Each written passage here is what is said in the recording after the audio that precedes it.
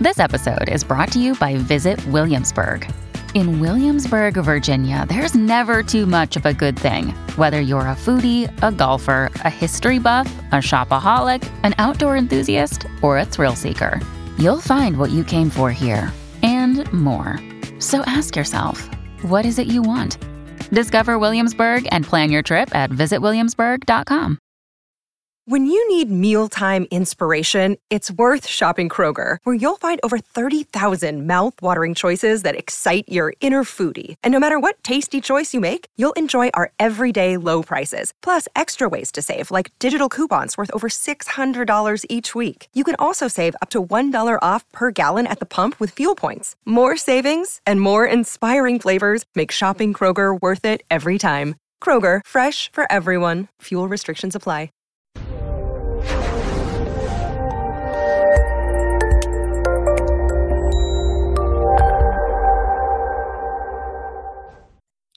This episode was pre-recorded as part of a live continuing education webinar. On-demand CEUs are still available for this presentation through All CEUs. Register at allceus.com/Counselor Toolbox. Counselor Toolbox podcast is sponsored by BetterHelp, the world's largest e-counseling platform, providing accessible and affordable counseling services via messaging, live chat, phone, or video. To apply to be a counselor at BetterHelp with no overhead fees or cost, go to betterhelp.com/toolbox. You can also find a counselor by going to betterhelp.com/toolbox and clicking on Get Started in the upper right corner. I'd like to welcome everybody to today's presentation, a continuation of the ongoing Journey to Recovery series. Today we're talking about distress tolerance, what it is and how we can teach it to people. We're going to define the goals of distress tolerance, discuss why some clients don't choose distress tolerance, and explore a variety of distress tolerance and reality acceptance skills, including stop, pros and cons, tips, accept, self-soothing, improving the moment, radical acceptance, and turning the mind. So I want you to think about whether you would rather start the day with an inbox full or an inbox empty. And distress tolerance is kind of like this, because if we get up in the morning and everything that happens, we get distressed, and instead of tolerating it and radically accepting and letting it go and all that happy stuff, we take it and we stuff it and we push it down there. Then by the time you get to the office, you're up to here, and you've only got a little bit more room of tolerance before you're just, at your wit's end. So distress tolerance helps us keep our inbox kind of balanced out. The goal of distress tolerance is to accept, find meaning for, and tolerate distress. And that's all of those things are hard. Accepting that it is, and it is what it is, and my kids hear me say that all the time.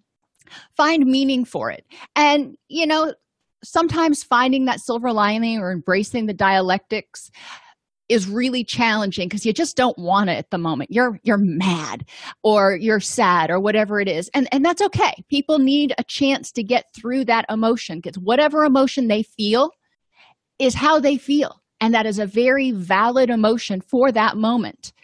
And then if they learn to tolerate that emotional response, the physiological changes, the emotions, and the behavioral urges, then they can make a better choice about how to use their energy after that to improve the next moment. We need clients to remember that no matter how long they're in therapy, and no matter who they are, whether they are a multi-billionaire or they are, people who are struggling, pain and distress is part of life. And refusing to accept this leads to suffering. One of the things that I encounter when I work with people who have chronic pain is the fact that, granted, we were talking initially about emotional pain, but physical pain is a part of life. You shouldn't expect to live every single day in and day out with no pain. We're going to get kinks in our neck. We're going to get headaches. We're going to get earaches. It's going to happen. And as we get older, some of us develop arthritis and other things. It happens. The body starts wearing out. Some of those joints start going a little bit. If we can accept this and figure out how to live a rich and meaningful life despite these things, life is a lot better. For example, my garden, if we want to use a different analogy. In Tennessee, we don't have soil. We have clay. We have a lot of clay, but we don't have soil.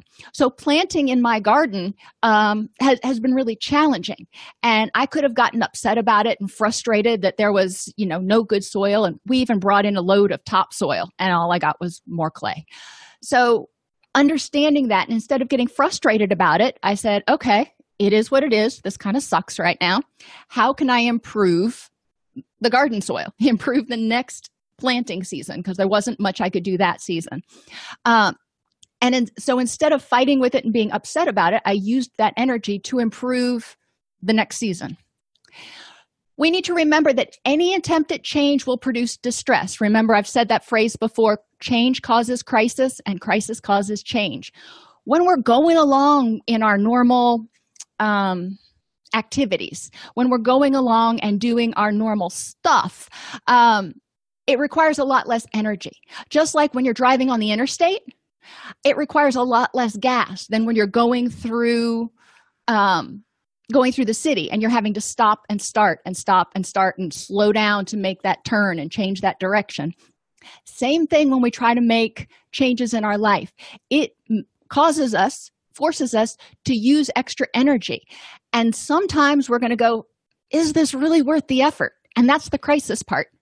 When we start questioning, is this something I'm really motivated to do or not? Because it's kind of uncomfortable. And the other way was a lot easier. So remembering that any attempt at change is going to produce distress, therefore distress tolerance skills are necessary. We need to have the skills to push through when something is hard, push through when something is challenging or unpleasant or scary. So one of the first skills we start with is mindfulness. In order to tolerate distress, we've got to know it's there.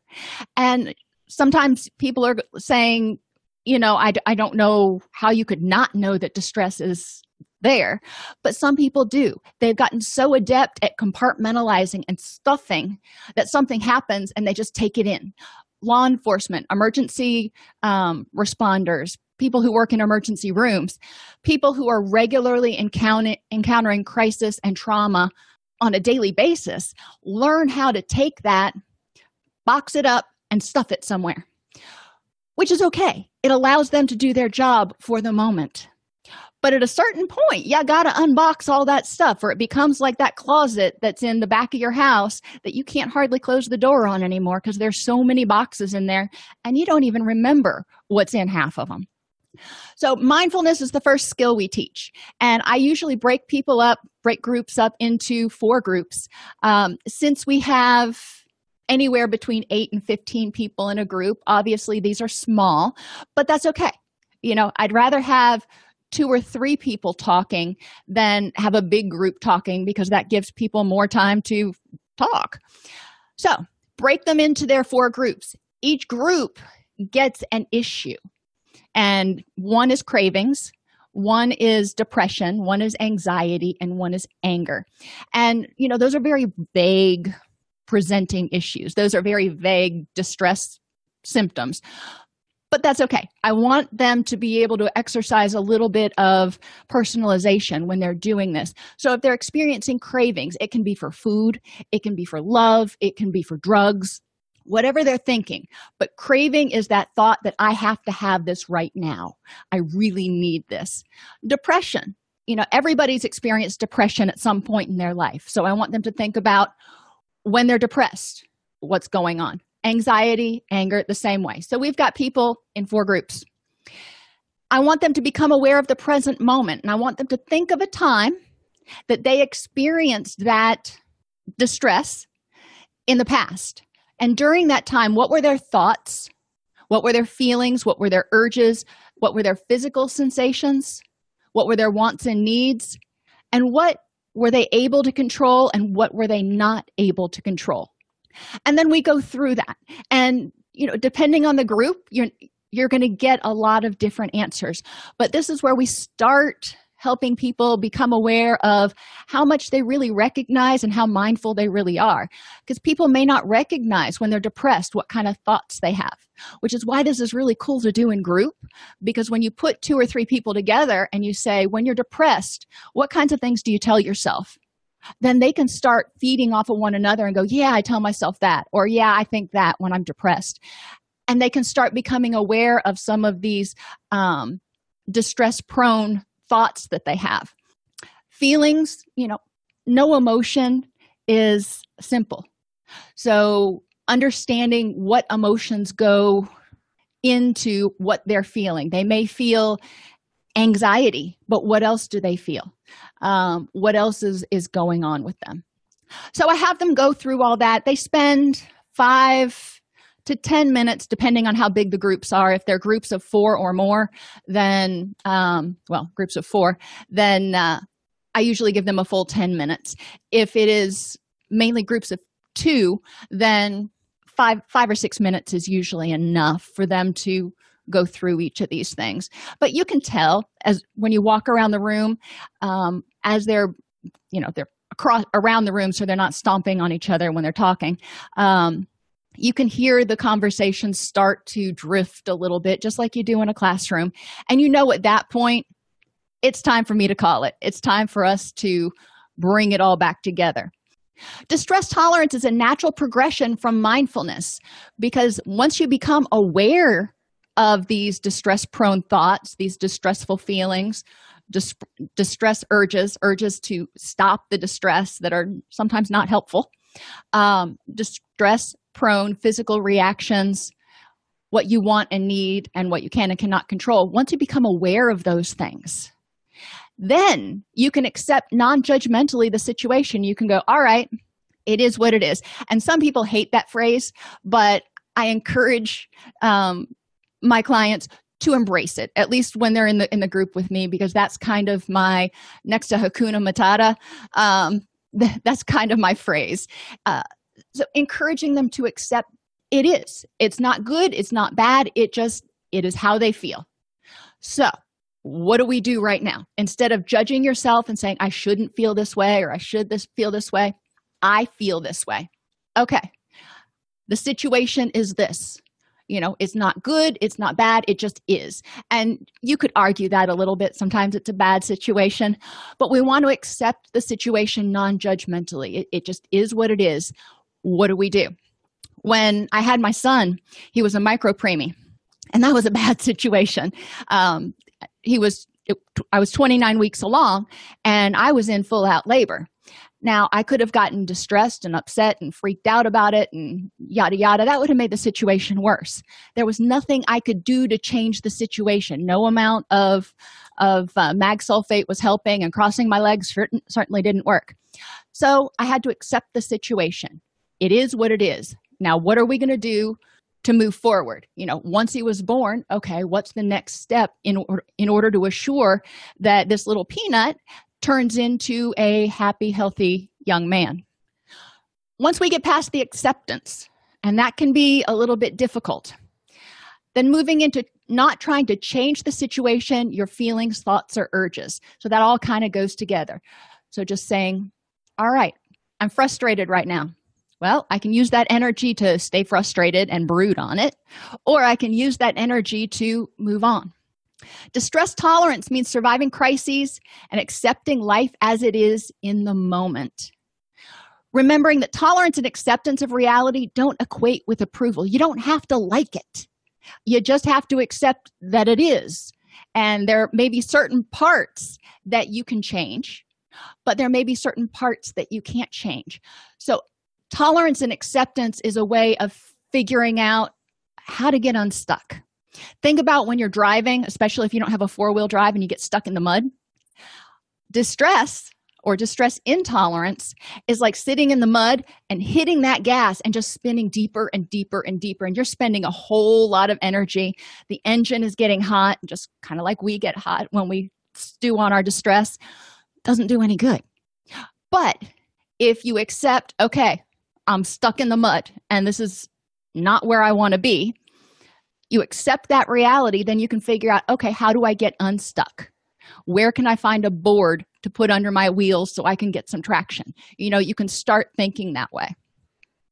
Sometimes people so badly want others to understand how bad it is for them that they focus on proving how bad it is instead of surviving the situation or improving the next moment. They crave validation.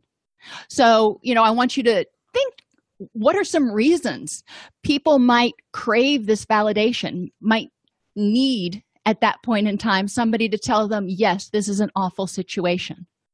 What would promote that? And I want you to think back from, in terms of maybe prior attachment issues or prior trauma issues where they're really needing this validation in the moment to tell them it's okay.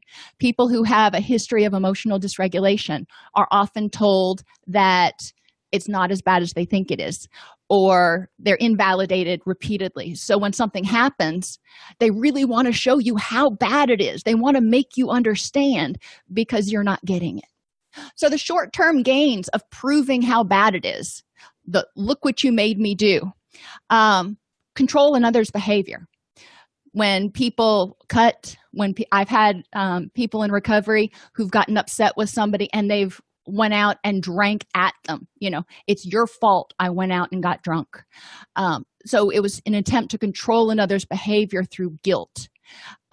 Another short-term gain is possibly getting a break or getting attention, getting somebody to finally notice and say, okay, let me take care of you for a while. Both of these communicate inability to, or indicate inability of that person to communicate what their needs are. And it could be that they don't know. They lack that level of mindfulness about what exactly their needs are at the moment. It could be that they feel like they need some sort of validation so they don't feel like they're crazy because they've been told that a lot. And as Christina points out, people who have a history of trauma often, not always, especially if they have childhood trauma, often develop hypocortisolism, which means they tend to be at a, kind of a flat level a lot of the time. Their body's holding on to that adrenaline, but then when there's something big that happens, they go from 0 to 260 in no time flat. There is no middle ground. They're either off or they're red hot. And that is the way their HPA axis works. It's not them going, oh, I'm just going to, overreact at this, which also means that if their HPA axis is dumping that amount of norepinephrine and glutamate and adrenaline, guess what? It's going to take longer for them to cool down, for them to bleed off, if you will, that excess stimulatory neurotransmitters. So we do need to be aware of that. One thing you can do is have clients remember a time they acted out to try to get someone else to see how bad it was. We've all done it. Now, whether we did it as adults or whether we did it when we were 9, we've all done it. And think about what the results were. Did it achieve their goals? In some cases, especially if they did it as children, it may have achieved their goals.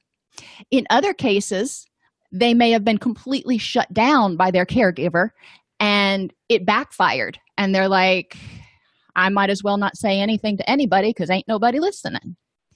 So we do want to talk about what their experience has been before we move into identifying behaviors that make a crisis worse. And, these are reactive things that people will sometimes do at other people. Yelling at them, that's pretty obvious. Using alcohol or drugs, look what you made me do. Retail therapy, especially with money they can't afford to spend. I mean, there's, okay, I've had a bad day. I'm going to buy a DVD that I've wanted to see for a while. And there's, okay, I've had a bad day. Let's go buy a new car. Very different. Eating too much. Remember, a lot of times the foods that people do overeat are high in fat and high in sugar, which do what? Cause the brain to release dopamine and serotonin, which can help calm down that stimulatory reaction. It's dopamine, remember, is the pleasure chemical, and serotonin helps with calming down and reducing anxiety. Some people complain so much that people just don't want to hear it anymore. It's just like, really? Can you get over it? Can we ever have a discussion where it's not all about the drama in your life? So helping them see ways that their current behaviors and their current ways of reacting to crises are maybe removing some of their healthy social supports. And then finally, just giving up on solving the problem altogether, which is learned helplessness. None of these help improve the next moment. None of these are ways of using your energy in order to get from an unpleasant state, which is now, to an improved moment, which is 5 minutes from now or 2 weeks from now. So what can you do once you say it is what it is? The way I feel is what it is. Who I am who I am. And this situation, it is what it is. So now that we've accepted that, what do we do to improve the next moment? And sometimes it's a matter of reminding clients of this when they start to get riled up, having them take a breath. And once they understand some of the stuff we're going to talk about is not invalidating, because we say, all right, you're at that center point right now. You're at distress tolerance, mindfulness, and acceptance. It is what it is. Then we'll talk about what can we do to improve the situation, because I hear you're hurting and I hear you are in agony right now and I want to help. So let's figure out what the next step is. Once they get used to doing that for themselves, once they get used to, okay, my therapist isn't going to freak out as soon as I start freaking out, then things start calming down. My daughter's best friend came over the other day and just showed up on the doorstep, crying, tearful, and they hadn't talked in about 3 months. But anyway, without even thinking about it, Haley went outside, brought her best friend in, kind of swooped her up to her room, and just kind of went into problem-solving phase. And there was no thought about the other stuff. It was just, this is the situation. What do we need to do to improve the next moment or help her friend improve the next moment? So distress intolerant thoughts. And, we can make a list of these, but I want people to read through them. And I usually give this as a handout. And I say, mark the ones that you often tell yourself when you're in those situations of anger, anxiety, depression, or craving. I can't stand this. It's unbearable. I hate this feeling. I've got to stop it. Take it away. I can't cope. I'm going to lose control, or I'm going to lose my mind or go crazy. This feeling is never going to stop. It is so wrong to feel this way. I'm stupid. This is weak. I'm bad. Or feeling this way is really dangerous, and, I'm not safe in my own skin. Those are just a few of them. But these are things that clients often tell themselves. So we want to start figuring out, okay, what are ways to counter those distress intolerant thoughts? Because I truly believe that every client, every person can tolerate a level of distress. Now, that doesn't mean that every person can tolerate every level of distress all by themselves. No, not at all. But I believe that every person can tolerate distress. Sometimes the first step they have to take during that period of distress, when they're accepting the situation is what it is reaching out for help, reaching out for some social support. So we'll move on to that. Avoidant behaviors. These kind of go with making the problem worse, but these are things people do to avoid dealing with the distress, to numb it out, to pretend it doesn't exist, or to give them control over something. Using alcohol or drugs usually numbs it out. Binge eating often numbs it out. Sleep numbs it out. Distraction or suppression, avoiding situations. You can't deal with it if you can't see it. It's kind of like putting your fingers in your ears. Reassurance seeking or checking is a way of avoiding dealing with the distress. You're looking for other people to fix it for you. And self-injury is the one that kind of goes in both categories. For some people, the self-injury, the pain of the injury itself, numbs out the emotional pain. For other people who self-injure, the pain of the injury itself, the fact that they control how much pain they're in, gives them something that they feel like they can control. So there are a variety of reasons for these behaviors, but we want to look, instead of going, why are you doing that? We want to say, in what way is this helping you feel safer or hurt less? So urges generally are intense for about 20 to 30 minutes, sometimes a little bit less than that. When people have an urge, they can learn to surf it, just like you surf a wave. And, surfers don't surf for 30 minutes on a single wave, but encourage people to use this analogy. Have them surf the urge by opening themselves up to it, opening themselves up to the feeling, and just recognizing it. It doesn't mean they have to consume themselves in it. They don't have to sit there and think about it, incessantly. They don't have to fight it and push it away. They just experience the feeling with acceptance and non-judgment, and they're aware that it's there, on a very, very mild level. Think about when you see commercials in the evening for pizza or something, and you have this urge like, oh, that looks really good right now. That's an urge. That urge to get up and get something, high fat and cheesy usually passes in a few minutes. You just open yourself up to the urge. If you start fighting it, then you're going to be focusing on it.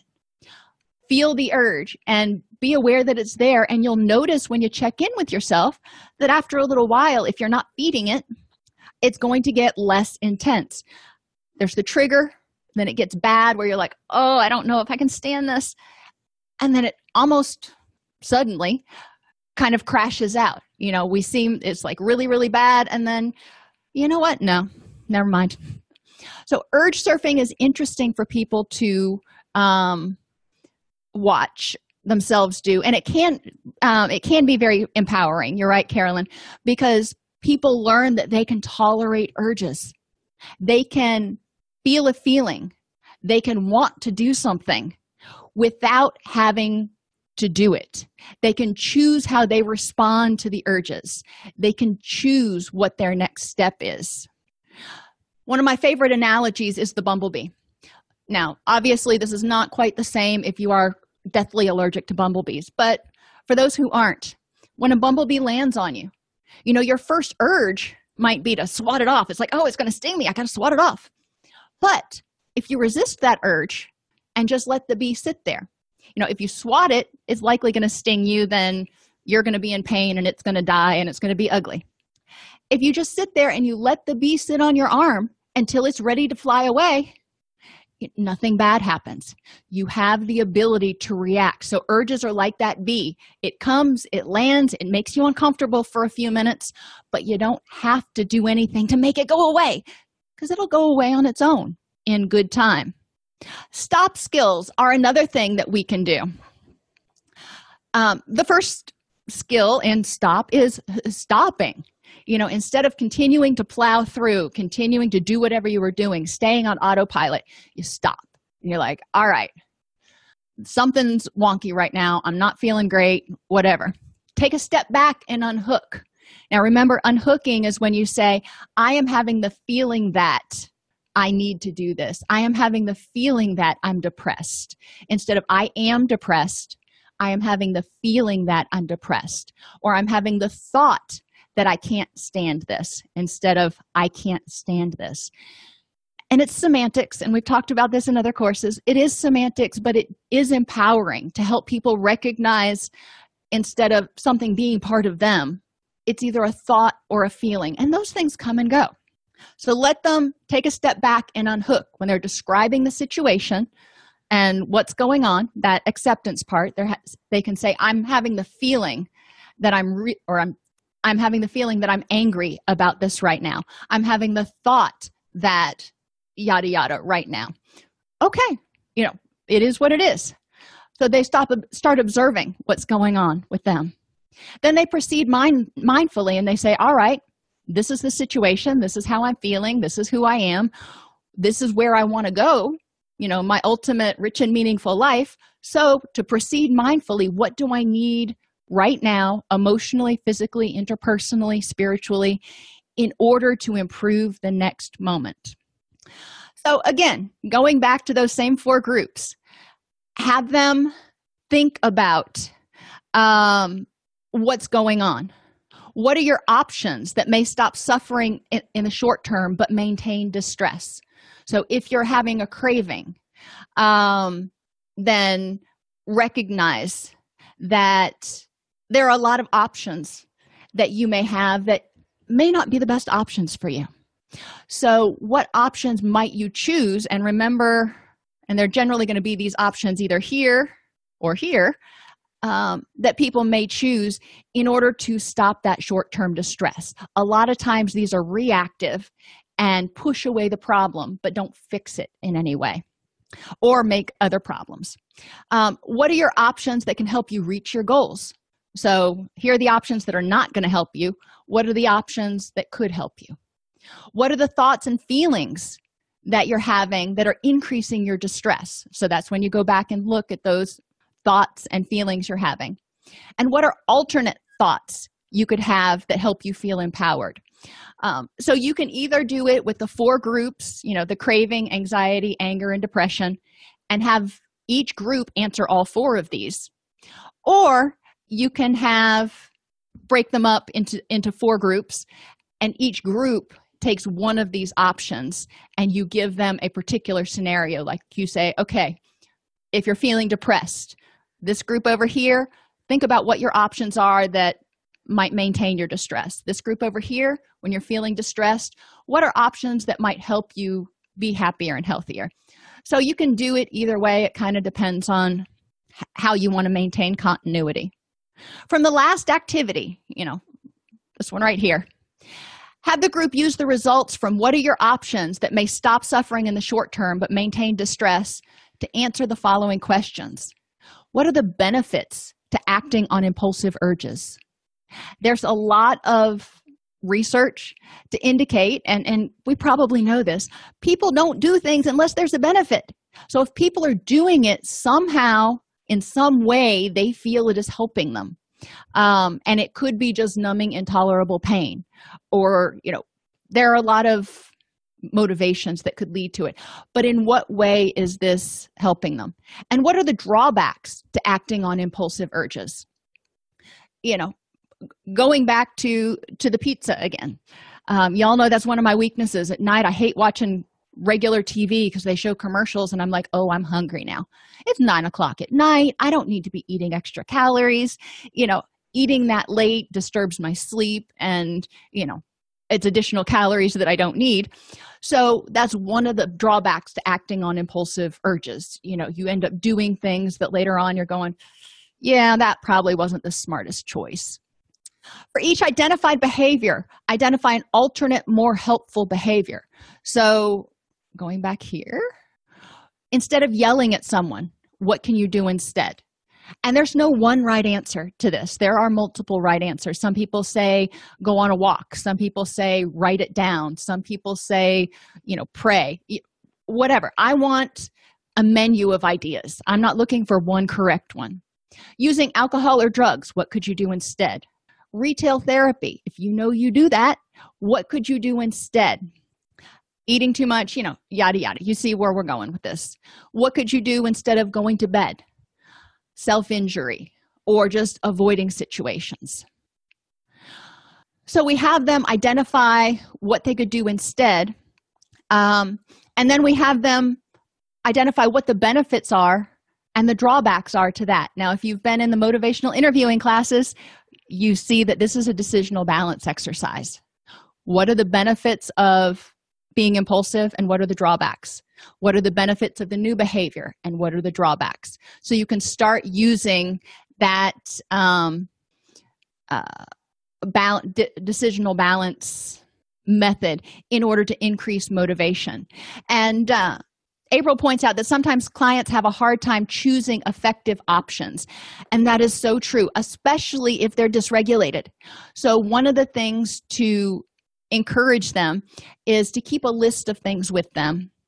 Once we go through these distress tolerance activities, keep a list of things with them that they can do in order to tolerate their distress until they can get into their more logical or wise mind, as Linehan calls it. Also, encouraging them to keep a list of effective interventions, things that have worked for them in the past. A lot of times, if they can get into their wise mind, if they can get out of that emotional mind, they can choose more effectively among the options.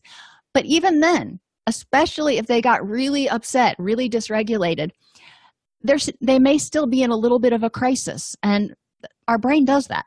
That's okay. Encouraging them again to remember, what's your emergency plan? If you get really dysregulated about something and you tolerate the distress, but you can't figure out what the next right choice is, what do? Who do you call?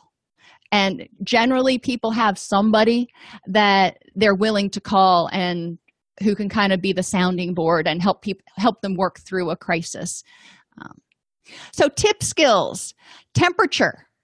In order to, when you start feeling these overwhelming emotions, sometimes you just got to get out of that loop. You got to break the feedback loop. So change it up. Give yourself something else to focus on besides that intrapsychic pain. Temperature, you can hold an ice cube. That is agony. Or you can make an ice bath. I found that hurts even more. Get in a sauna. Go out into the sun. So the sun is just beating directly on your face or on your back, preferably wearing sunscreen and sunglasses and all that. Take a cold shower. I avoid hot shower because sometimes people get it too hot and scald themselves, or they could. Don't want to go there. Cold shower, you're pretty safe. Intense exercise. If you start exercising and you're breathing heavy, I used to laugh and say, I go running because I can't run and cry at the same time. Well, it's true. You can't. So if you're focusing on your breathing and not passing out, then it may help you get out some of that energy. It also gets your body moving at the same pace that your heart's moving at. Because when you're upset, your heart is going really fast for that fight or flee. And your body, if you're just standing there, there's a disconnect. So when you intensely exercise, then everything's getting back in sync.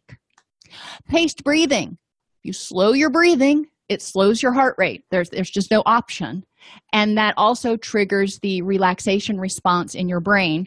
So serotonin and GABA can get out there and help you re-regulate. And then paired muscle relaxation. The act of muscle relaxation is paired with a verbal cue.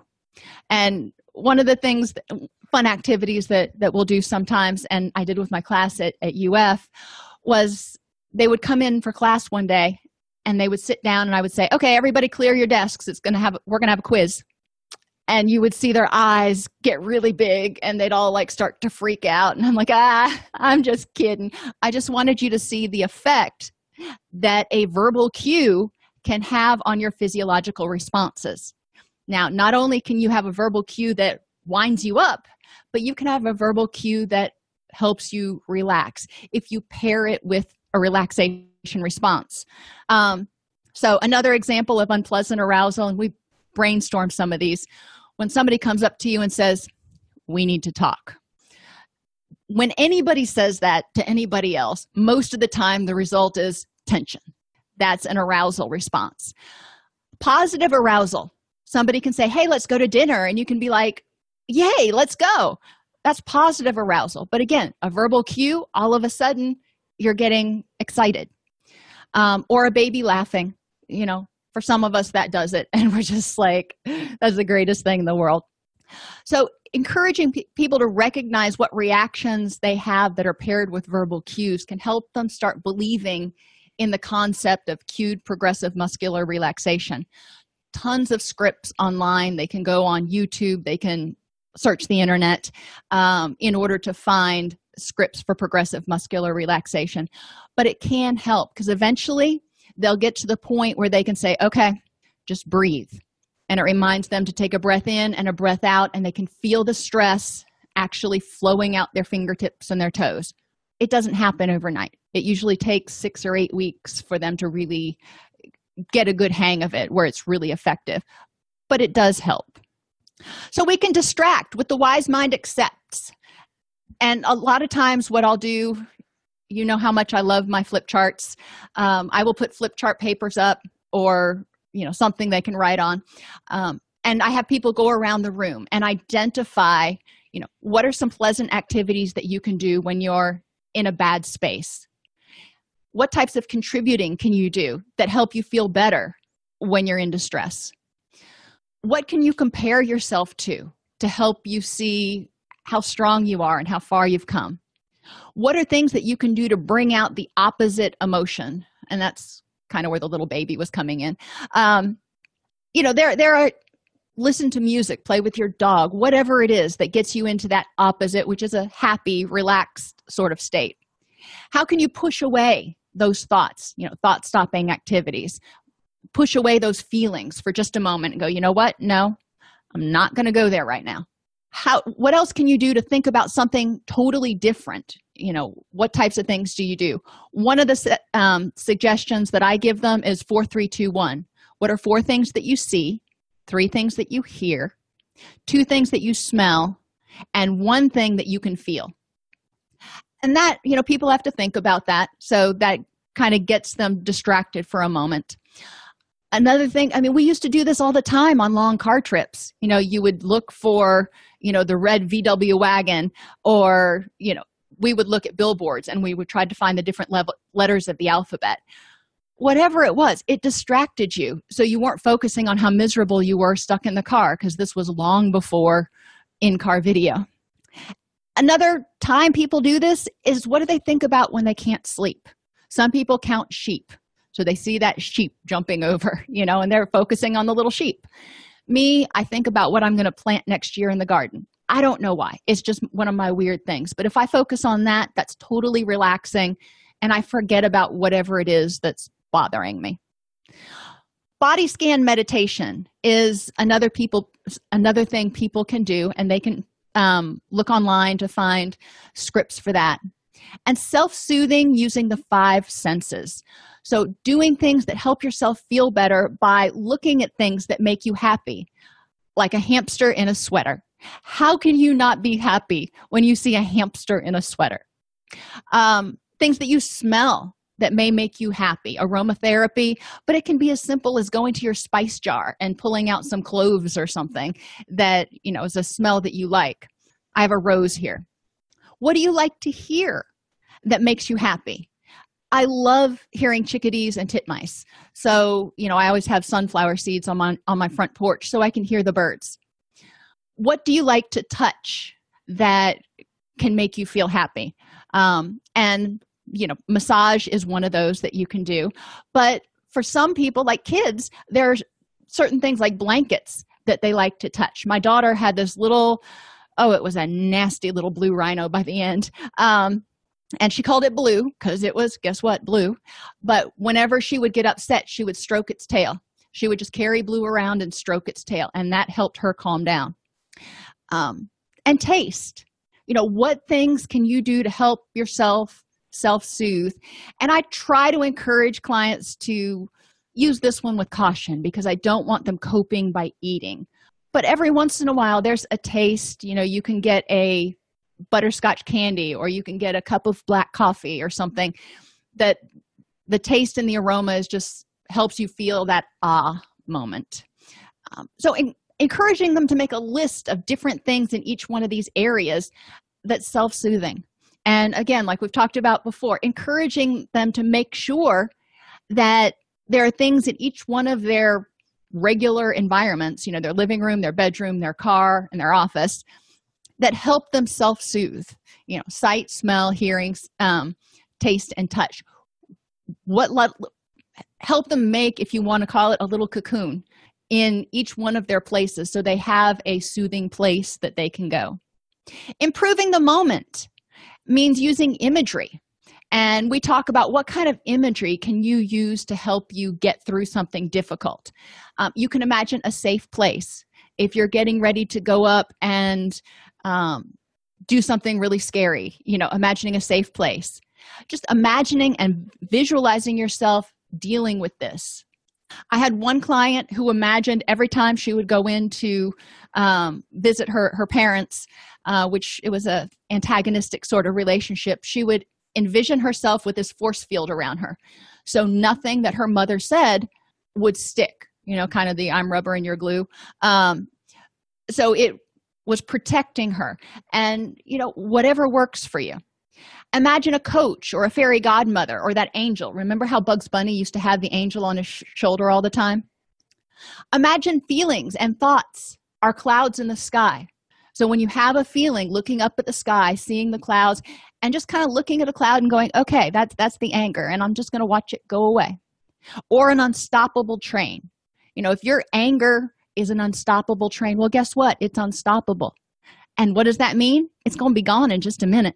You just are going to sit there and watch it go by on the tracks, and then it's gone. So there are lots of different imagery things that you can use. Help people find meaning by looking at the situation and changing how they think about themselves and the situation. Instead of seeing them as a failure, maybe seeing the fact that, okay, they've learned one way not to do it again. So they're smarter now than they were 20 minutes ago. Instead of seeing the situation as all lost, focusing on what has been gained in the situation, trying to find the silver lining in what's going on. What can I get out of this? What am I supposed to learn? In what way can this be growth producing? Prayer, for some, works. Relaxation exercises. Any sort of relaxation activities, yoga, stretching, deep breathing, meditation.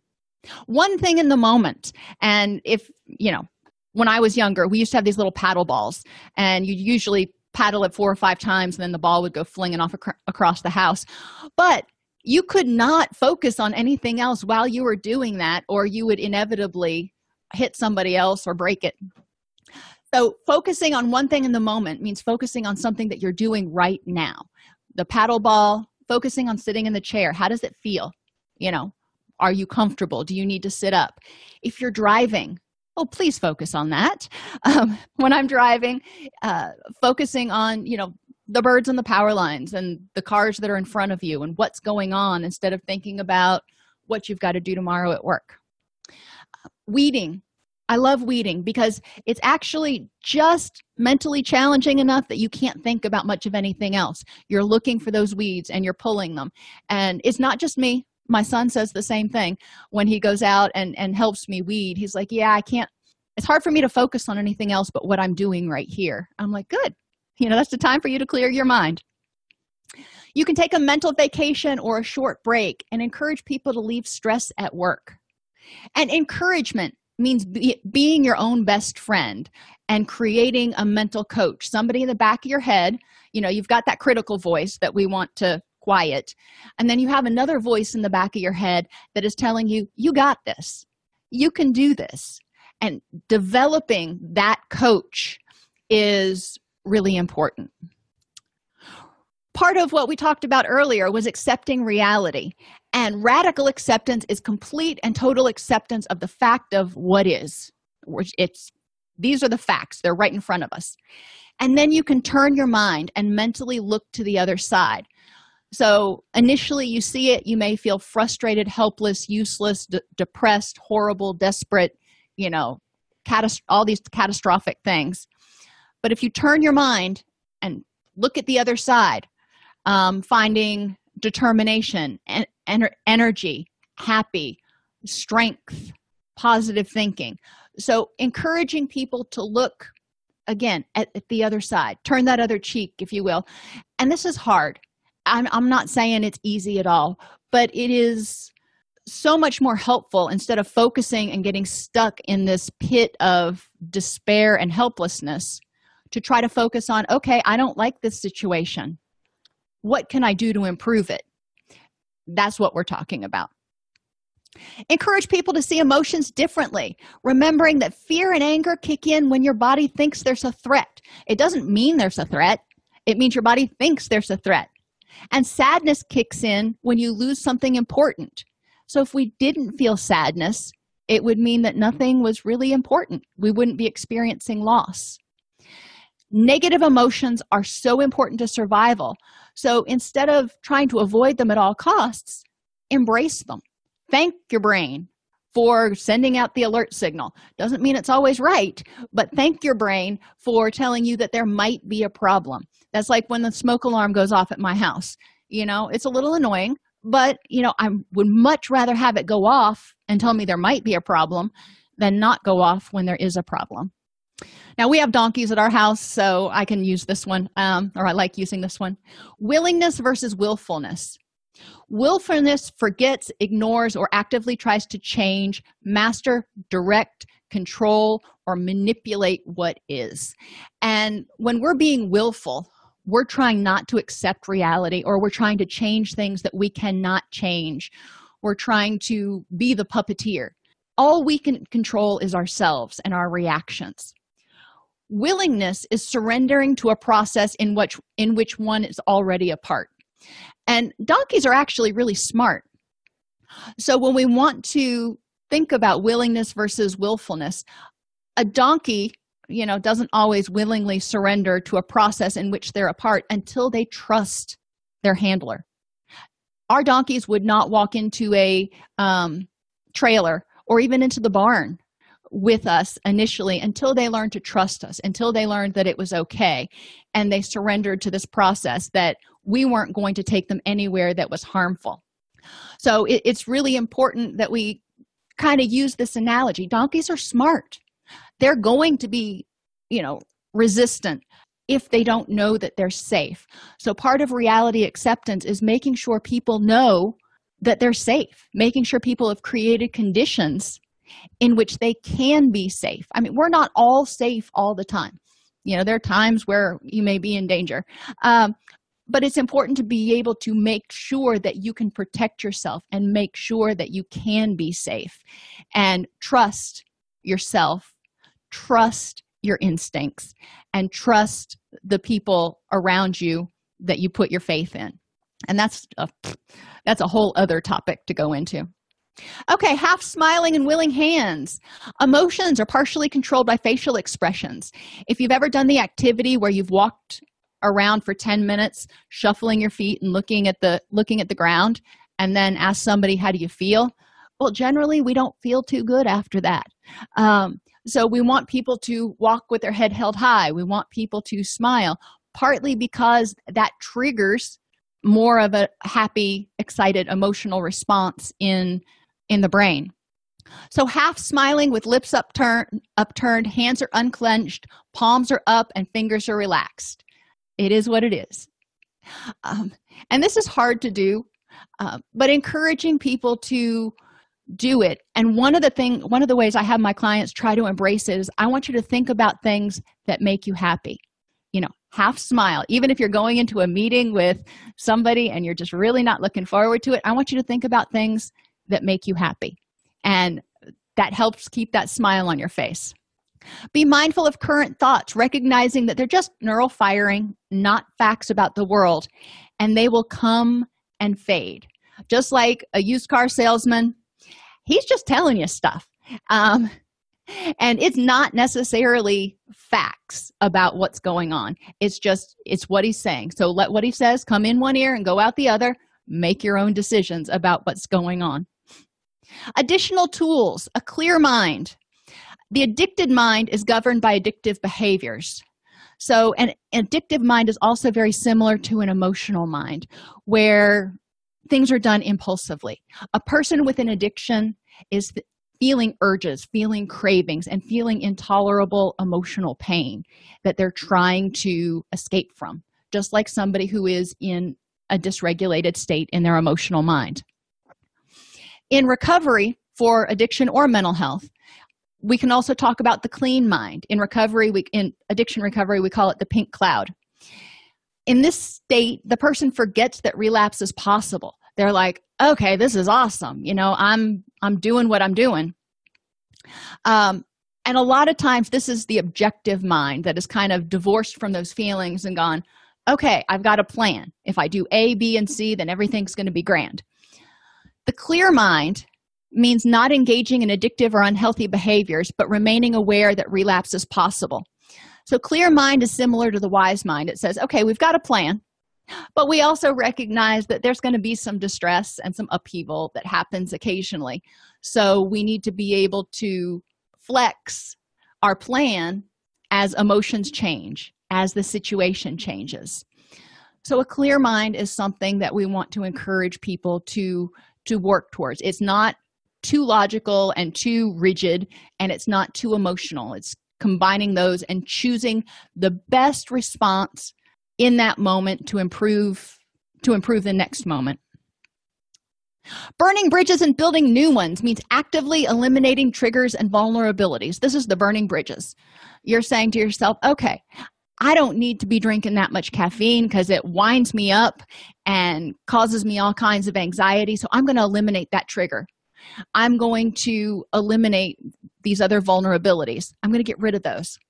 And then I'm going to find physical and emotional sensations and mental images that compete with my anxiety or my depression. So when I get, stressed out, I have something that I can envision that will help me build new bridges toward happiness, because happiness is across the river. Alternate rebellion is finding alternative ways to act out which are safer. And this is a harm reduction philosophy. Now, I use the word sublimation, and it's not true Freudian sublimation, because I use the term to represent taking those unhealthy and unhelpful urges and impulses, whether they're sex or aggression or, your id impulses, and using that energy to move forward, to do something positive. And even loud music can be alternate rebellion, but that's one of those sensations as well. Important questions when people are choosing activities to help them tolerate distress. How does this technique, whatever it is, make you feel? It works for some and it may not work for others. How does it impact your feelings in the moment? And how does it affect how you handle the problem? And yes, we definitely need to make sure that people remember that every action we do has a benefit to it. It has, in some way, shape, or form, a survival purpose. It may be an unhealthy response, but it may be the only response we have. I believe that people do the best they can with the tools they have at that given time. So we need to help them figure out, okay, what's a better way to approach it? When I'm cutting wood, cutting wood with a little hacksaw doesn't, not very effective. So, I learned how to use a circular saw. That's much more effective. So we want to help people figure out how to achieve that same goal of calming down, being happier, making the pain stop in a healthier, more effective way. Remember that we all have occasional emotional comebacks. These emotions, thoughts, or urges reappear. I think her name was Gladys from Bewitched. She would always show back up. We want to notice these feelings and things without negative judgment. Tolerate the distress and problem solve. After my dog was hit by a car, for months afterwards, I would have those emotional comebacks. Initially, it was really hard, but those comebacks got fewer and further between. But when they would come back, instead of going, oh, I shouldn't still be upset about this, I was just like, I really miss the little bugger, and tolerate the distress and then figure out what to do to problem solve.